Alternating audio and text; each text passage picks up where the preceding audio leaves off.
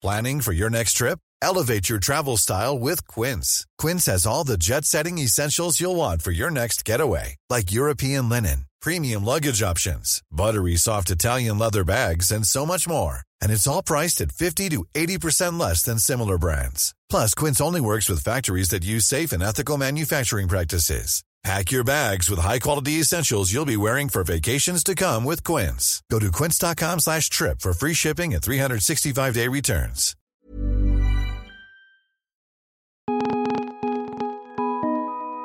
This is the Vice Guide to Right Now, your inside look into the best of Vice. It's Monday, August 3rd. I'm Sophie Casas. Today we're discussing an incredible new VR film that takes you on an ayahuasca journey to the Amazon. Awavena is a 17-minute mixed reality work that melds augmented reality, 360-degree film footage, and virtual reality. It was funded by the Sundance Institute, produced by Nicole Newnham, and directed by Lynette Walworth, a duo whose previous VR film Collisions won an Emmy. The film attempts to give the viewer the experience of physically being in the Amazon, drinking the ayahuasca tea, and feeling the energy of the rainforest. And in doing this, the film expands the boundaries of what an immersive video can do. Today we've got Vice's Ankita Rao speaking with Vice writer Nicole Clark about this new revolutionary film.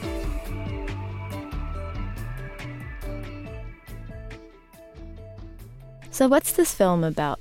This film is about the Yawanawa tribe. They're an indigenous group of roughly 3,000 people, kind of spread throughout Peru, Bolivia, and Brazil. And this one focuses on the story of Hushahu and her tribe and the experience of drinking uni tea, which is their way of referencing ayahuasca, to undergo shaman training. She's the first female shaman of the Yawanawa tribe, but also, I believe, of the Amazonian basin. And so through a translator, her story is narrated. She's also kind of the primary character. You see her appear a lot in the footage captured of the tribe. And she speaks about the legacy of the elder shaman Tata as he kind of leads her through her shaman training. And they speak a bit about the legacy of the missionaries and the rubber tappers coming in and the efforts of preserving the culture, the feeling of being the first indigenous woman to be a spiritual leader of the tribe. And then the film transports you into the ayahuasca ritual. And walk us through this film a bit. So it's told through the voice of Hushahu, through a translator. What happens? The opening shot is you're just sitting in this canoe, gently going down the river. And I believe Hushahu is sitting there kind of quietly, and you hear the narration ease you into the community to tell you about the Yawanawas, and it feels very meditative. I think what I was impressed about with the footage is that it was never jarring in any way.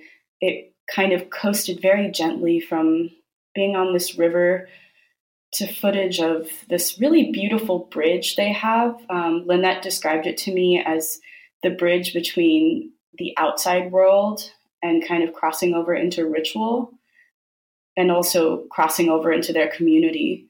And so we get footage of that, and then we get just shots of the community, and then you have shots of the elder shaman Tata as he's in failing age, but he's surrounded by his family.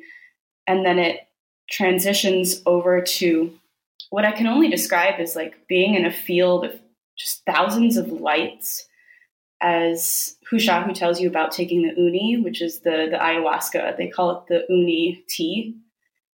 And the experience of being under for just months at a time as part of her shaman training. And it's both beautiful and arduous. And I've never felt this sense of awe coming from something that's rendered through a computer. And so you're just gently lifted into a tree, which is, for some reason, not scary at all, even though I'm a bit afraid of heights.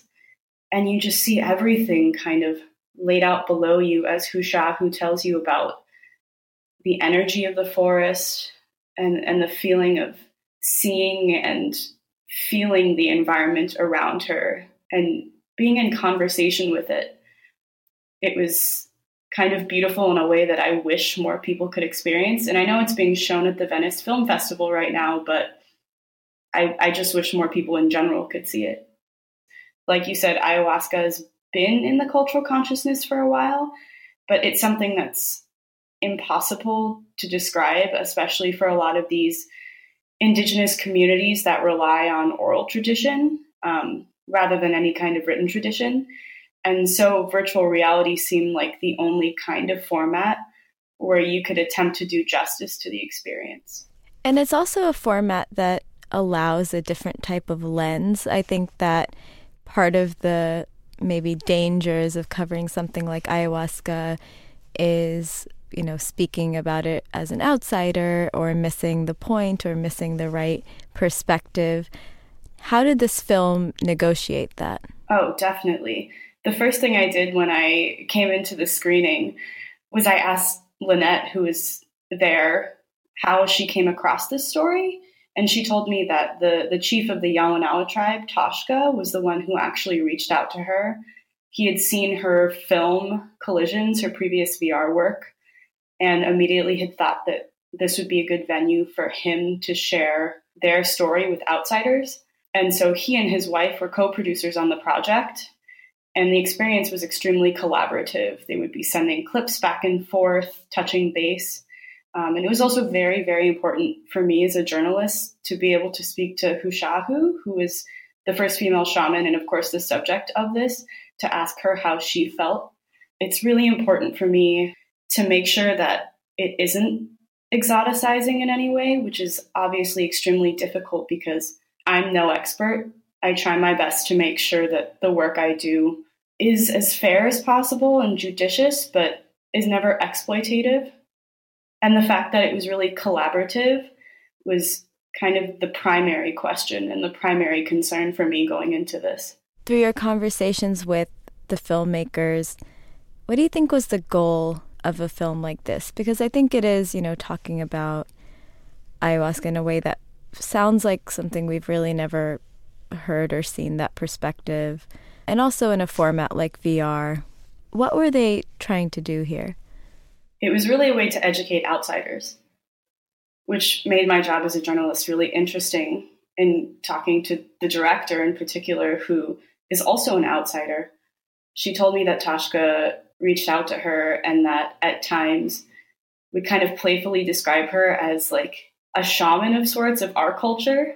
But it really was about giving people the closest approximation to what ayahuasca was. But more than that, the legacy of the first female shaman. I believe Hashuha wasn't just the first female shaman of the Yawanawa tribe, but also of most of the indigenous communities in the Amazonian basin. And so at first people were skeptical of her being in this position, but she became kind of like this guiding light to people. And I mean, they explicitly said, this is a film that we're making for white outsiders. And I don't know that there's too much more than that. It's a culture that historically we haven't engaged with in a positive way. And I feel like we all deserve better than that. The way you describe this incredible feeling and the feeling of awe is the way that a lot of people describe their own trips on various psychedelic substances, including ayahuasca. Did this film make you want to do it, or was it satisfying in a different way? So that's actually a concept I find very interesting because I never once thought of it as psychedelia. And that was a phrase, or even saying it made you high, was terminology that the film deliberately distanced itself from. And I think thinking about it in that framework is a bit dangerous because I feel like to an outsider, the experience is, I don't think people compare it to something like going on an acid trip, right? But I worry that that's the only framework we have for this kind of experience, where the film and the interviews I did made it abundantly clear to me that it's an herbal medicine, it's a sacred ritual, it's a tradition. And so this film actually made me feel like I would never want to violate that. And that I felt like it was a gift that I got to experience what might be the closest approximation I as an outsider could ever have to it. Because, of course, it's never going to be like actually drinking the uni tea. But I know because the collaboration was so close, there must have been some kind of kernel of truth in there. Lynette told me when Hushahu watched the film, she actually began to pray and became really emotional and was crying a little bit. And that when Toshka reviewed the footage, he was really overwhelmed with gratitude and felt like this might be the chance for people to get an idea of what it looks like. So I actually don't want to do it. I wouldn't think it would be appropriate for me to. To read the full story, go to Vice.com. That's it for now. Thanks so much for listening, and tune in again on Wednesday for another Vice Guide to Right Now.